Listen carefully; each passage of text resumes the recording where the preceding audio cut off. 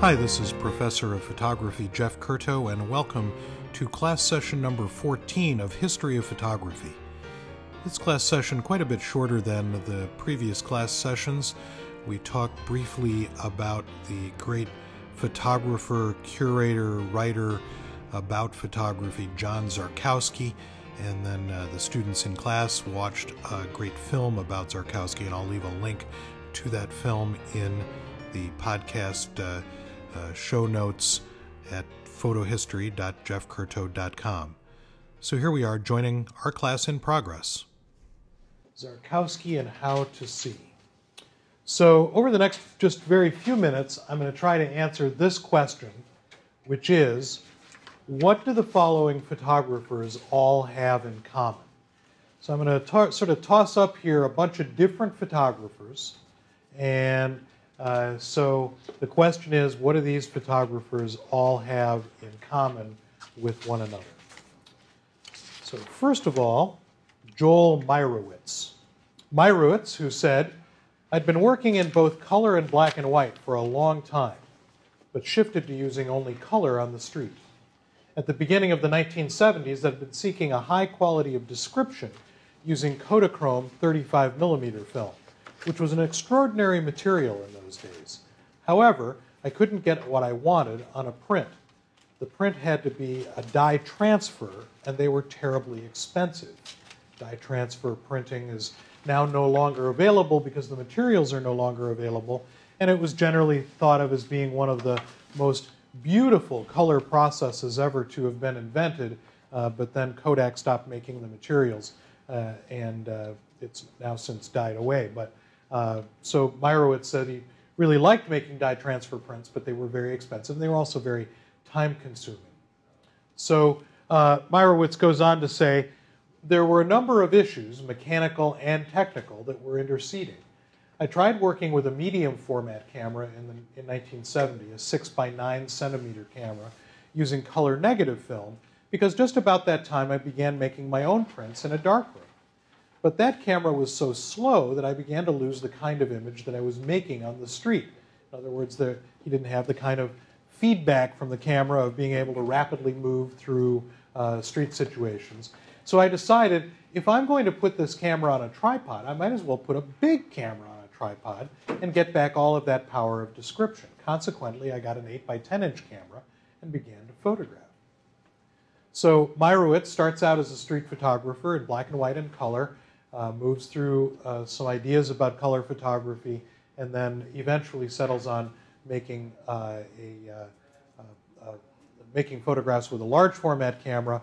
And he's also known for creating a photographic archive of the September 11th, 2001 attack on the World Trade Center. He was the only photographer to be allowed unrestricted access to Ground Zero from immediately after the attack all the way through the cleanup of the eventual cleanup of the site. It's sort of interesting because these pictures sort of combine in some ways the idea of the street photograph with some of the other more contemplative photography that he had done, but these photographs primarily made with the 8x10-inch camera. So another photographer who has something in common with Joel Meyerowitz is this guy, Thomas Roma. Roma has photographed extensively in his native Brooklyn, narrating scenes from a wide variety of subject matter and types of places. Scenes from churches, subways, street life, everyday life, inside of people's homes, outside of people's homes. He's exhibited these photographs in solo shows at both the Museum of Modern Art and also at the International Center of Photography. And he's also published a fairly large number of artist books of his work. And Thomas Roma has something in common with Dorothea Lange, who created images that frequently juxtapose signs of human courage and dignity with physical evidence of the indignities of troubled lives. Lange once said, "You put your camera around your neck along with putting on your shoes. And there it is, an appendage of the body that shares your life with you. The camera is an instrument that teaches people how to see without a camera." One of the great photographic quotes of all time. The camera is an instrument that teaches people how to see without a camera. So Lang's concern for people, her appreciation of the ordinary, the striking empathy she showed for her subjects made her unique among photographers of her day. And Dorothea Lange had something in common with Walker Evans. Now, of course, one of the things that she had in common with Walker Evans is that they were both photographers for the FSA, the Farm Security Administration, documenting the effects of the Great Depression. Walker Evans once said, "Stare. It's the way to educate your eye," and more. Stare, pry, listen, eavesdrop. Die knowing something. You are not here long. And our primary subject for the afternoon, John Zarkowski, said about Walker Evans, he said it was, and is, supposed that Walker Evans' work was basically concerned with the causes of social reform, presumably because his pictures often dealt with humble people and their works. But if his subjects were humble, they were almost never ordinary. It was above all quality that he demanded of them. The subject got no credit for being either grand or modest, esoteric or vulgar, old or new. It got credit only for being good. And by that, I mean full of the record of life, or failure, or promise, or style. Evans was concerned with purifying experience. Purifying experience. And Walker Evans had something in common with Andrei Kurtesh. John Zarkowski said about Kurtesh, perhaps more than any other photographer, Andrei Kurtesh discovered and demonstrated the special aesthetic of the small camera. These beautiful little machines seemed at first hardly serious enough for the typical professional, with his straightforward and factual approach to the subject. Most of those who did use small cameras tried to make them do what the big camera did better: deliberate, analytical description. In addition to the splendid and original quality of formal invention, there is in the work of Kurtesh, and this is Zarkowski going on, another quality less easily analyzed, but surely no less important. It is a sense of the sweetness of life, a free, childlike pleasure in the beauty of the world and the preciousness of sight.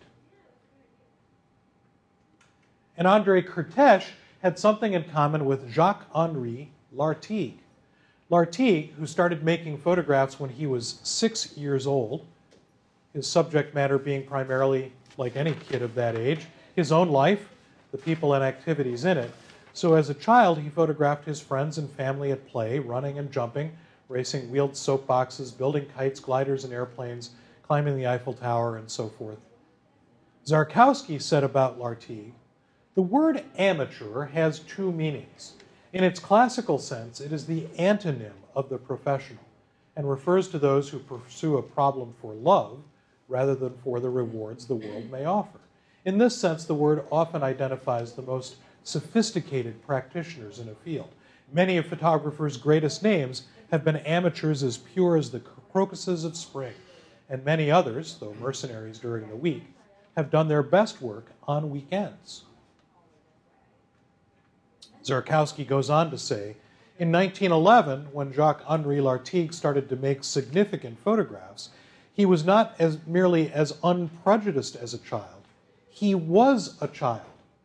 By the time he was 10, he was making photographs that would anticipate the best small camera work of a generation later. Lartigue, Zarkowski says, has no perceptible effect on the development of 20th century photography, since his work was virtually unknown until half a century and more of the best of it had been done. But when his work came to light, it seemed to confirm the inevitability of what had happened in photography much later, when more mature and sophisticated photographers came to understand what the child had found by intuition. And again, all of Lartigue's photographs were made before he was 17, his best photographs, before he was 17. And Jacques-Henri Lartigue had something in common with Eugene Atget, and not just that they were French. Eugene Atget, born in 1857 and died in 1927, supplied artists and architects and publishers and interior decorators with his photographs of a dreamlike Paris, But he did something else. He was also commissioned by city bureaus to preserve and record landmarks in France's capital city. Zarkowski said about Atget, Eugene Atget was a commercial photographer who worked in and around Paris for more than 30 years. When he died in 1927, his work was known in part to a few archivists and artists who shared his interest in the visible record of French culture. Little is known about his life and less about his intentions, except as can be inferred from his work. In his lifetime, Atget made perhaps 10,000 photographs. Almost all of these describe the historic character of French life, as indicated by its architecture, its landscape, its work, and its unconsidered vernacular gestures. Atget never called himself a photographer. Instead, he preferred the phrase author-producer. Author-producer. Zarkowski goes on to say about Atget, it might be said that Atget made no portraits, that his pictures of window washers, knife sharpeners, peddlers, postmen, etc. describe the generic role, not the individual player. It's remarkable that Atget's collection, when acquired by Bernice Abbott, photographer in her own right, contained not a single portrait of even one of his friends or associates. And Eugene Atget has something in common with Garry Winogrand. Garry Winogrand, born 1928, died 1984. Winogrand was influenced by Walker Evans and Robert Frank and their respective publications, American Photographs and The Americans. Henri Cartier-Bresson was obviously another primal influence, although stylistically quite different. Winogrand was never looking for a pretty photograph. Anticipation and the timing of the taking of the photograph come into play with all street photographers, and Bresson was one of the best and first, probably, at this aspect of the art of street photography. But for Winogrand, street photography was an enterprise of parody, an enterprise of satire. His photographs are often based in broad, coarse humor and founded on uncomfortable confrontations. Winogrand famously said, photography is not about the thing photographed, it's about how that thing looks photographed. Zarkowski said about Winogrand, Winogrand was uninterested in making pictures he knew would succeed.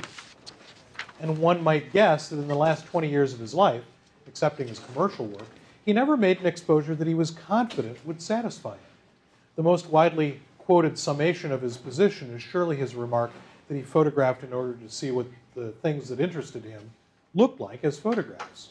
On the surface, it would seem to mean precisely the opposite, says Zarkowski, of what Edward Weston said when he said he wished to pre-visualize his finished print in every detail and tonality before he released the shutter. It should be noted, however, that Winogrand's remark, wanting to see what the world looks like in a photograph, and Weston's remarks are different. Winogrand's remark defines a motive. Weston's defines a goal. Motivation versus goal. And Zarkowski goes on to say, it should also be understood that Weston defines a goal which, once attained, would be useless. An artist of Weston's relentless, restless, vaunting ambition could not have kept himself amused by manufacturing perfect replicas of pictures that were already perfectly finished in his head, and could not reward him with the surprise or thrill of success after doubt. Winogrand's statement and Weston's statement express a shared fascination central to the work of each, in the difference between photographs and the world they describe, and in the possibility that the former, photograph, may nevertheless, if good enough, tell us something important about the latter, the world. So Garry Winogrand has something in common with Darius Kinsey. Darius Kinsey was famous for his documentation of old-growth trees and early logging practices. Darius and Tabitha Kinsey were a remarkable husband and wife photographic team whose partnership began in Whatcom County in California in 1896, with Darius taking photographs in the field and Tabitha developing prints in the darkroom. Their partnership continued for 50 years, and they captured images of Northwest landscapes, town life, portraits, and various industries. And Darius Kinsey has something in common with Diane Arbus. Diane Arbus, born 1923, died 1971.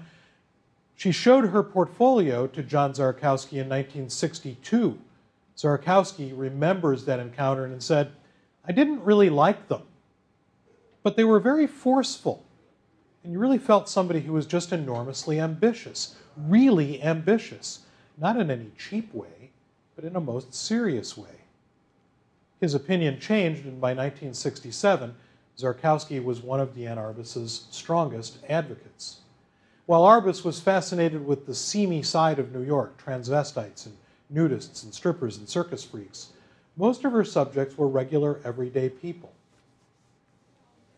Zarkowski said, "The secret of Diane's success was that she was genuinely interested in her subjects, and she managed to convey this through her strength of personality.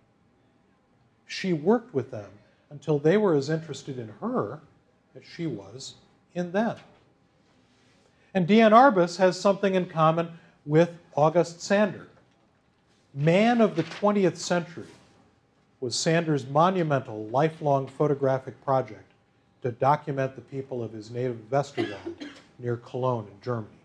Sander, born in 1876, died in 1964, stated, "We know that people are formed by the light and the air, by their inherited traits, by their actions. We can tell from appearance the work someone does or does not do. We can read in his face whether he is happy or troubled." Somebody writing about Sander's work in 1930 wrote, "Not long ago, the words photography and art could not be mentioned in the same breath. Photography, that was a kind of technical makeshift aid that made no artistic demands whatsoever on the practitioner. Then, gradually, the notion of artistic photography evolved. But this did not mean the development of artistic laws specific to photography, derived from the material and practical circumstances of the new medium. Rather, the concern was solely to mimic, through photography, the distinct qualities of other art forms, of painting and etching and drawing." And we've seen that, right? This guy's talking about this in 1930. So he says, "It is only in our time that photography has developed out of its particular technical capabilities a style of its own, creating out of these very characteristics completely new effects that cannot be achieved in any other form." So this is actually Dr. Louise Strauss-Ernst reviewing the work of August Sander. So Sander photographed subjects from all walks of life and created a typological catalog of more than 600 photographs of the German people. Although the Nazis banned the portraits in the 1930s because the subjects did not adhere to the ideal Aryan stereotype, Sander continued to make photographs. And August Sander had something in common with William Eggleston. Eggleston, born in 1939, still living. Zarkowski said about Eggleston, "I have observed that the poem or picture is likely to seem a faithful document if we get to know it first, the poem or the picture, and the unedited reality afterwards, whereas a new work of art that describes something we had known well is likely to seem as unfamiliar and arbitrary as our own passport photographs." Zarkowski goes on to say, "Thus, if a stranger sought out, in good season, the people and places described here in these pictures by Eggleston, they would probably seem clearly similar to their pictures, and the stranger would assume that the pictures mirrored real life. It would be marvelous if this were the case, if the place itself and not merely the pictures were the work of art." These pictures by William Eggleston are fascinating partly because they contradict our expectations. We've been told so often of the bland, synthetic smoothness of exemplary American life, of its comfortable, vacant insentience, its extruded, stamped, and molded sameness. In a word, its irredeemable dullness, that we have half come to believe it. As pictures, however, these pictures by Eggleston seem to me to be perfect, irreducible surrogates for the experience that they pretend to record, visual analogs for the quality of one life, collectively a paradigm of a private view, a view one would have thought ineffable, described here with clarity, fullness, and elegance. So the question of what do all these photographers have in common, because they're so disparate, right? so many different kinds of styles, so many different eras of photography? And the answer of what they all have in common is that John Zarkowski championed them all as artists. He thought of them individually and perhaps collectively as some of the most important photographic artists of their time. So who is this John Zarkowski guy? Properly pronounced Żarkowski. He was first and foremost a photographer. And probably the most important thing to recognize about this guy is that his career started as a photographer. But the thing that Zarkowski is most known for, you see his birth and death dates up there, born 1925, died just a few years ago in 2007. So, but the thing most people remember him for is that he was director of photography, meaning the primary person making decisions about what went on the walls at the Museum of Modern Art in New York City. The Museum of Modern Art, generally referred to by most people as MoMA. And he did that job from 1962 to 1991, a really long time period. So he had this long career of being one of the most influential critics and curators of photography of the 21st century. In 1990, when Zarkowski had announced that he was going to retire from MoMA, U.S. News and World Report said, John Zarkowski's thinking, whether Americans know it or not, has become our thinking about photography. John Zarkowski's thinking, whether we know it or not, has become our thinking about photography. So here's this guy who was as influential as Stieglitz, and maybe in some ways more influential, because unlike Stieglitz, he didn't have to fight the uphill battle to get photography represented in museums. He already was in a museum. He took on the job of being the director or primary curator of photography at the Museum of Modern Art, considered then in the 1960s, as it is now, one of the world's foremost museums of art, certainly of contemporary art. So he's as influential as Stieglitz, perhaps more influential, but more importantly, he changed the way we look at photographs by teaching us not only how to look, but also teaching us how to see. And he taught the world these things, and he did it in a wide variety of ways. One of them is through this book, and many other books, and we'll talk about some of his other books. So he wrote this book called Looking at Photographs in 1973. And we have a couple of copies of this book in our library. The subtitle here, for those of you in the back rows, 100 Pictures from the Collection of the Museum of Modern Art. So he took the collection of the Museum of Modern Art, he picked out 100 pictures that he thought had particular significance, and put one photograph on the right-hand side of the page, and then a small essay that occupied the left-hand side of the page. So through 100-page spreads, a picture on the right-hand side, an essay on the left-hand side, he examined these 100 pictures. And in doing so, he showed people how he was thinking, what they should look at, and bless you, and taught them how to look. So when this book came out, here are some of the reviews that came along with the book. Hilton Kramer, writing for the New York Times, said, "Looking at Photographs is a book of breathtaking beauty, a connoisseur's anthology of superlative photographic accomplishment." The New Yorker wrote, "This is one of the finest photographic anthologies in print, and the short essays by the anthologist, Zarkowski, that face each page show how intelligent, civilized, and noticing he is."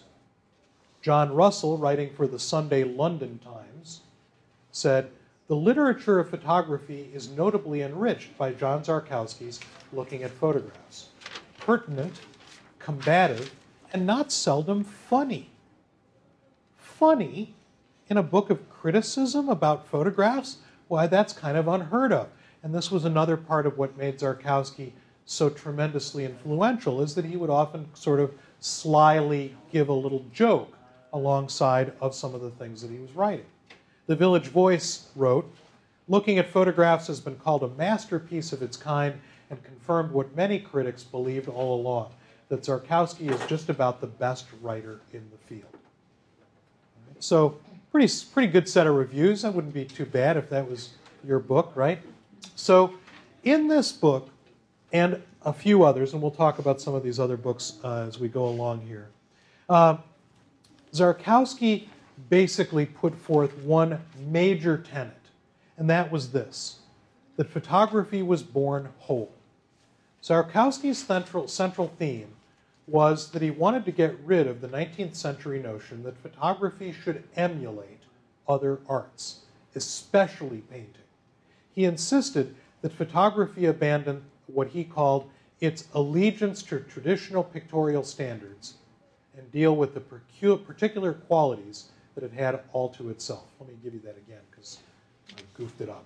So he insisted that photography abandon its, quote, allegiance to traditional pictorial standards and deal with the particular qualities that it had all to itself. So in other words, he wants to get rid of this whole thing that the 19th century said was happening, right? He didn't really want to think about photography as a replacement for painting. Photography was born whole.